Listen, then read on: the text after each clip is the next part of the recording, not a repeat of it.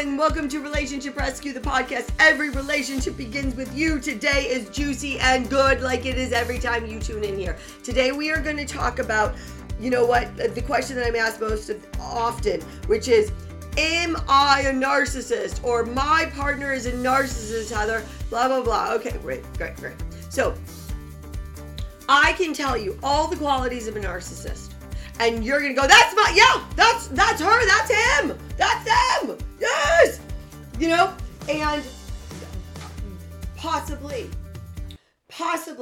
but there's a few ways to tell that they're not, but most of the time what I see and ends up happening is you have two codependents together, okay, right? And one of those codependents operates out of the narcissistic side. Mostly. Okay. And the codependent / narcissist emerges when the caretaker, the rescuer in the relationship is no longer available usually. Okay. So when people come to me, they come to me for a couple reasons. I either get individuals, and want inner child healing, or they're looking to find success. They don't understand why success has eluded them. So I'm helping them with business and their relationships.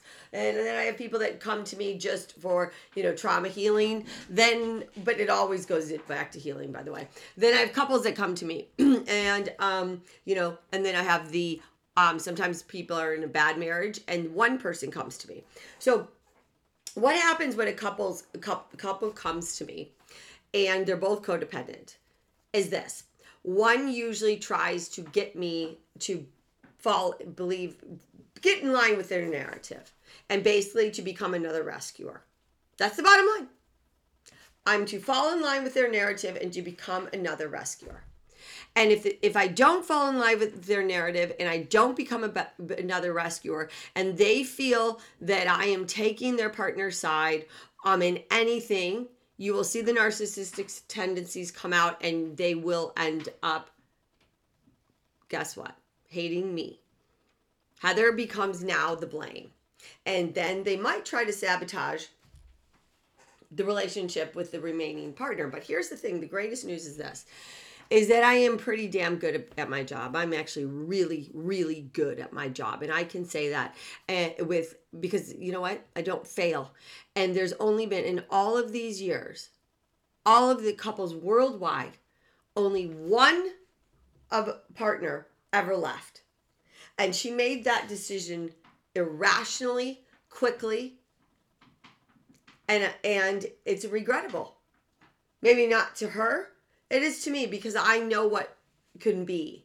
See, and that's, I guess, my hardest part about when I'm working with a couple. I can see what can be, and I'm trying to get them to see what can be. But when they're steeped in shame, they can't see what can be because they have to deny their shame. So, anyways, and I'm here today to tell you that if you can be an open-minded person and you can understand that you can have anything you desire, and that is the truth. You just have to start leading, not with your ego, but with your true self.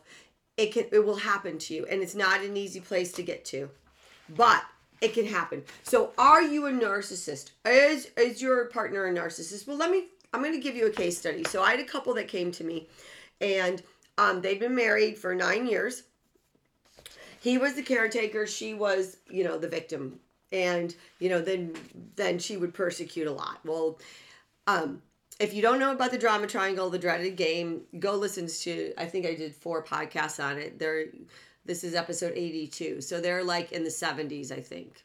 Maybe 70s or 60s. Go back and look in there. Go back to the 50s even. So anyways, you need to learn about that. So what happened is this couple, he worked from home for most of their marriage for the last 9 years, and she worked part-time from home.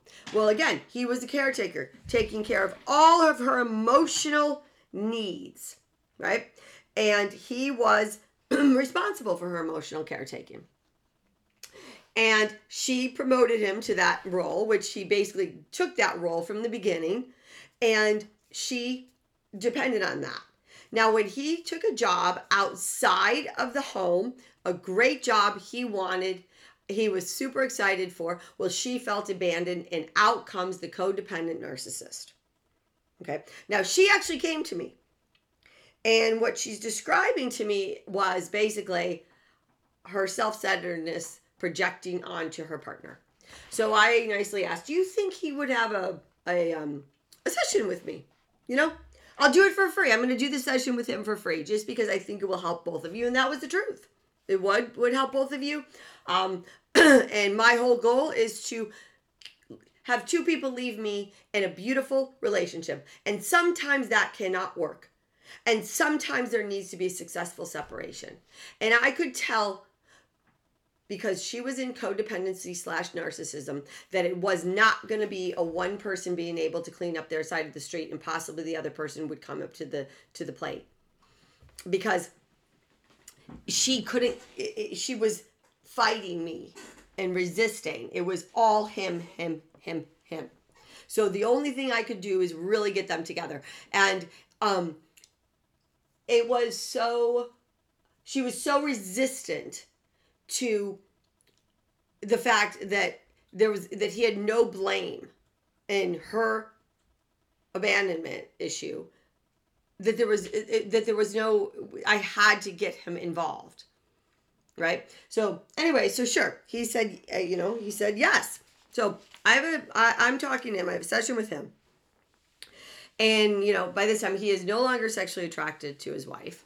And what happens is a caretaker, a lot of the times the rescuer, stops being sexually attracted to their partner. Well, God, if you're rescuing and caretaking for somebody, yeah, it's not very attractive, is it? No. So, and he couldn't understand why she was so angry at him for getting a job. He had no idea. He loved her though, right? And he wanted to support her, but he wanted some support finally. Like, you know what? I'm doing something I love. I'm always supporting you. Why are you feeling, not supporting me at all? And I explained that, she felt threatened by this new job. And it kind of explained codependency, and that's when it started to click. Okay. And he told me, he said, Heather, I've tried to do everything to pacify her. Nothing is working. And he felt like the only thing left was to quit his job to save the marriage, which would have been a disaster. I said, no, do not quit your job. Not under any circumstances do you quit this job, right? So, he was more and more resentful. More and more resentful. Of course he was. So as we started to get into it, he realized that he's been a caretaker in every relationship he has ever had, starting with, guess who? His parents. Okay. All he saw was his parents basically, never, ever happy. They're constantly pulling each other, blaming each other. And he was, guess what? The caretaker. He was the one that was basically feeling responsible for their feelings. So he was people pleasing both of them. Non-assertive people pleaser, taking care of them, he was the middle child, taking care of the siblings in between, making sure everybody was placated. Then he picked girlfriends. Guess what? Girlfriends, friends, every person he picked, he was the caregiver. So he's the caregiver, he's the peacemaker, and all of a sudden he realizes, I've only picked needy people my whole life. Yes, that's what you were taught. That your needs mean nothing, that you need to find the needy people, basically, and take care of their needs. Now, here's the thing about rescuers, though. You got to remember this. If you don't again, you go back. Rescuing takes, guess what? It takes the focus off of their own issues, and they're able to focus on somebody else's issues. They are not without a part in this ugly dance. Okay. So again, the drama triangle, I talk about it. You will see, a rescuer is an enabler who is taking all of the focus off of their problems to focus on somebody else's problems. So, what does it do? It makes them feel good too. Okay. Those are all, subconscious underlying beliefs here. So Now, guess what? He became delighted. Oh, I'm not responsible for her feelings? Oh, okay. And he saw, you know what? Taking responsible for her perpetuated her dependency. Okay. And he thought of himself as that loving, giving person, of course. But guess what? Caretaking her was unloving to her and to himself, right? So he basically told me that from the first time I talked to him on that he was going to unhook himself from the system. And I told him, most likely things are going to get worse before they get better. Okay? Because what's going to happen is she's going to act out even more angry, even more narcissistic when she can't pull him back into the system of codependency. What happens is this. So when one partner starts to heal, and I have so many case studies on this, the other partner feels threatened. Why? We have three things, right? I've talked about this a million times. Our ecology, love, safety, and belonging. At every moment of every day, we are working hard to feel like we are loved, we are safe, and we belong. Well, what happens when one person starts healing and their patterns change? Well, then all of a sudden you feel threatened. The unhealthy person feels threatened and the critter brain goes on fire. Oh my God, it's the hamster running around your brain going, alert, alert, alert, things are off, things are off, things are off. We need help over here, help. Guess what? He is not doing what he's supposed to do. I do not feel loved. I do not feel safe. And oh my God, we don't belong here anymore. What are we going to do? Attack, attack. And that's what we do. Okay, and then we'll try to withdraw. We'll do whatever we can do to get a reaction from the healing person. I had a woman I worked with. She was a binge eater, serious binge eater. And anyways, as I healed her binge eating, well, guess what started to go away? Because part of binge eating is that you would create, oh God, I won't go into it, but I'll tell you a little bit. You create a neuronal pathway. Binge eaters have this very deep entrenched neuronal pathway. So you have a neurotransmitter. It sends out a message into the synapses. In the synapses, another neurotransmitter picks up that message, right? So a binge eater, they're anxious. The message goes out, I'm anxious. Another neurotransmitter picks it up. It says, eat, binge eat, go eat, eat, eat, eat. That, okay, is a neuronal pathway.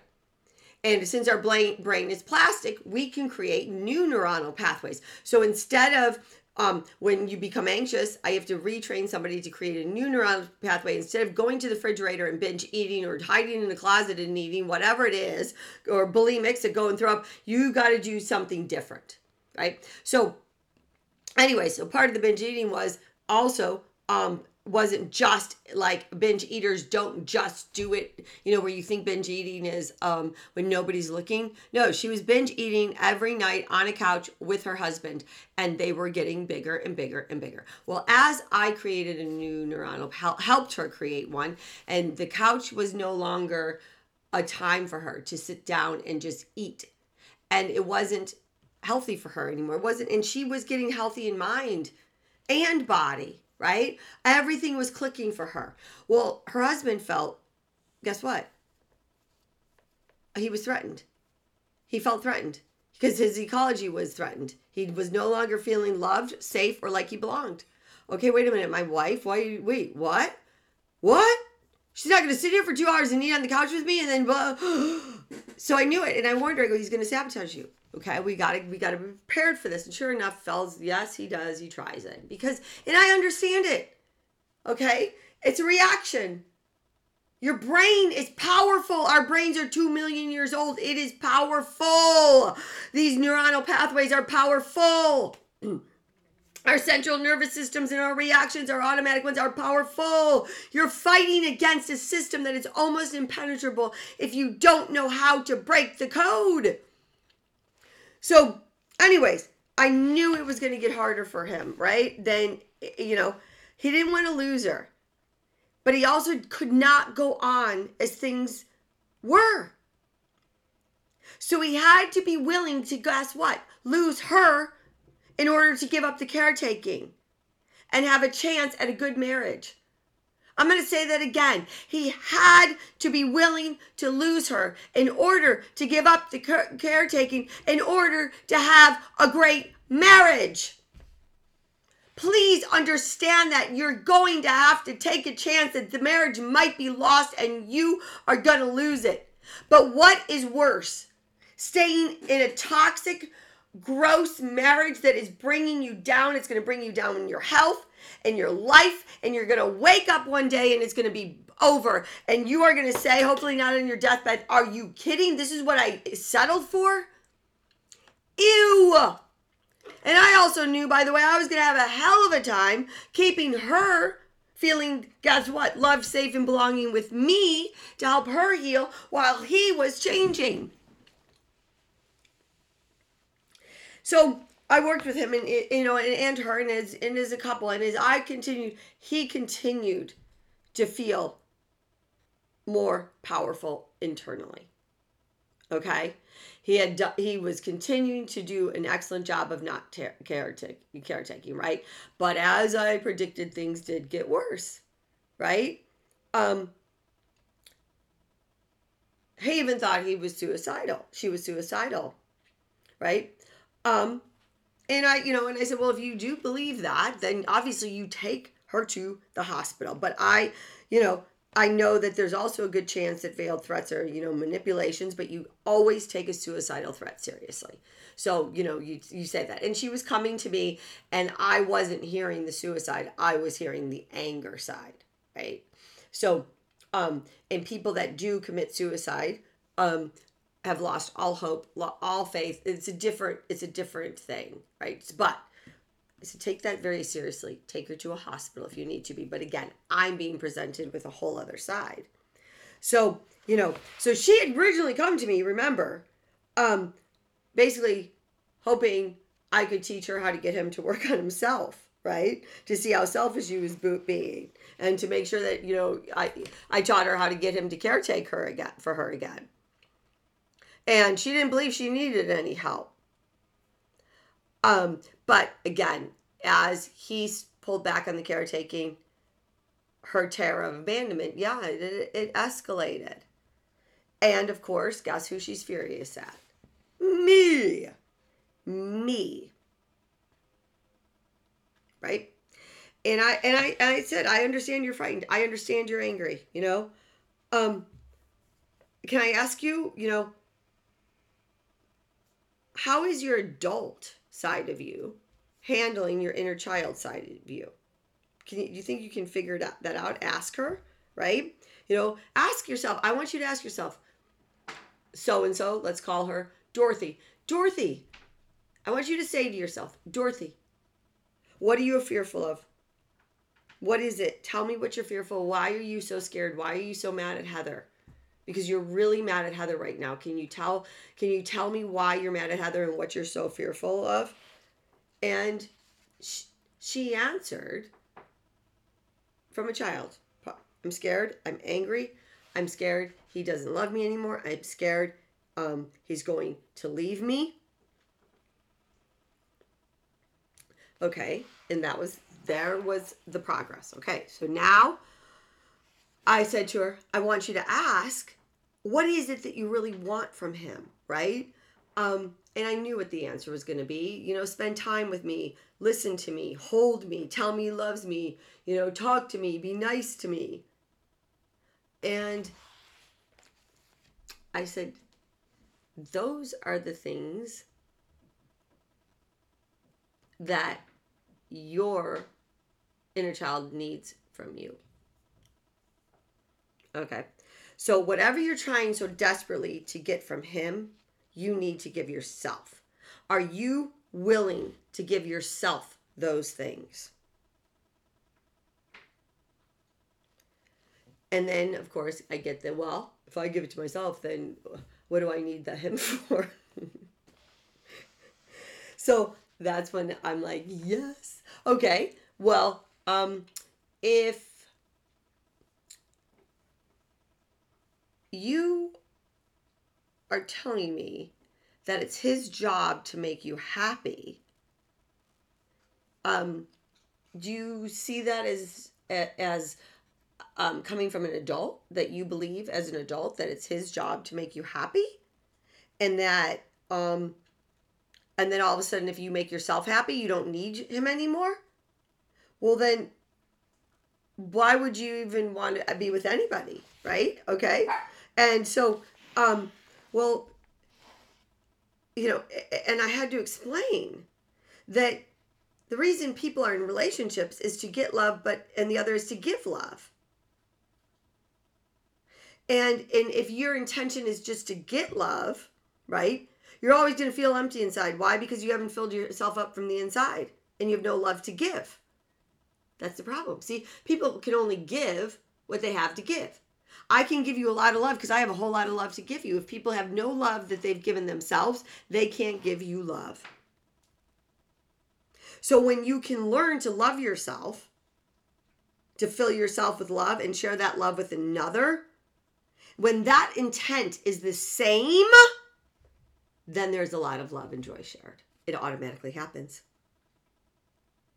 See, but most people believe that their best feelings come from outside themselves rather than from loving themselves and others, right? And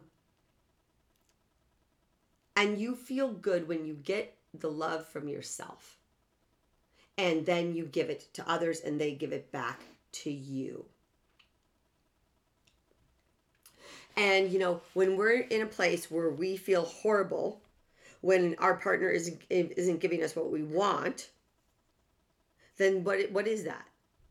Are you ready for this? It's called addiction. It's an addiction to love because you're dependent on it.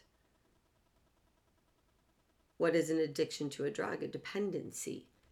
If somebody can't be happy without a drug or without a beer, a wine, alcohol, that's dependency. They're addicted to it. And it's the same thing with love.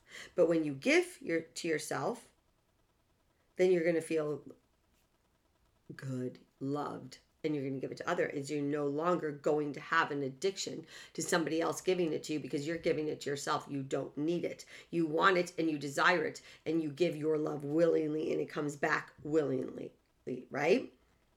So, and the only way somebody's going to find that out is to take the codependency away.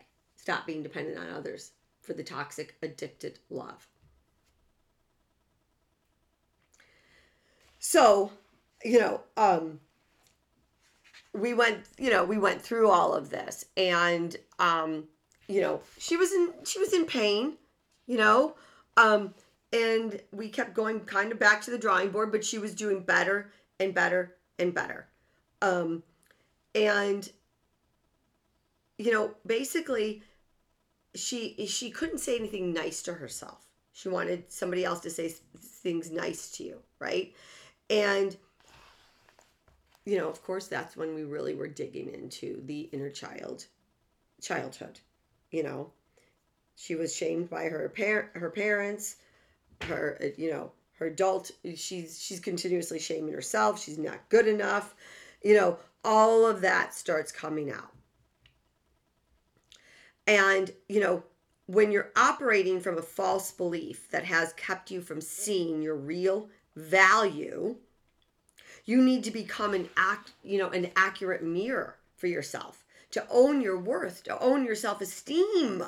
So you have to spend time with yourself and telling yourself you're beautiful and mean it, and tell yourself the wonderful things about you. Affirmations are important, very important, okay? And it's going to be hard, and I know it. But if you want the relationship you deserve and desire and dream of, then you got to do the work, right? And you start to feel better. Nothing happens overnight, right? Okay? So we spent months, me mostly helping her accept the responsibility for her part, and sometimes we took 2 steps forward, 1 step back. But she eventually got it, right? And I am happy to say they are happily married. They have never been happier. And their codependent relationship became an evolving relationship as each took more responsibility for their own good feelings. And also, when they supported themselves and then each other, right, in the highest good. See, the most popular myth, I think, in our culture is that when we fall in love, it's going to be forever. We two will be one. We will feel complete, right? We will never be alone again. Well, it's not true. The most important thing I want you to know about loving another is the paradox that you have to learn to love yourself first. Without self-love and self-acceptance, you will always tend to choose to protect yourself instead of being open to love. And remember what protection is. If you don't, I think it's in the podcast before this, listen to it. If not, I don't remember what it was, but I'll talk about protection. But protection is basically all you're doing is protecting yourself, which means you're reacting and you're lashing out. So for a long and strong, lasting partnership, you must be open to being connected to your inner feelings as well as learning about the others. Okay? There are no insurance policies for your relationship. It's a process. So there's really no end to the growth in this life, right? I continue to grow. I continue to be curious. I continue to look within. I can continue to maintain healing through the things that I do. I read all the time. I continue to learn. I meditate. Meditating took me a while to be able to do that, right? I learn. I never stop growing. And if you want to be bonded with your person, you have to be open to each other. There is no limit to the potential for love and joy. That's it. Thank you for tuning into Relationship Rescue, the podcast. Every relationship begins with you. I love you. You need to love you. Then you can love me, and you can love your partner. You can love everybody. Because if I love you and you love me, you and I are going to have a great relationship, right? We are going to figure it out. I'm going to help you. If you love you and you love your partner then might come to self-love too, and they might figure it out. Sometimes you gotta both come. Sometimes one person comes and I'm like, oh my God, we need the others. Everybody is different. If you want to figure out where you are, if you want to figure out if you're ready for this, if you want me to help you figure out your partner or you both of you, click the link in the notes and schedule your free clarity call. Have a great day, evening, morning, afternoon, wherever you are. I love you. Bye.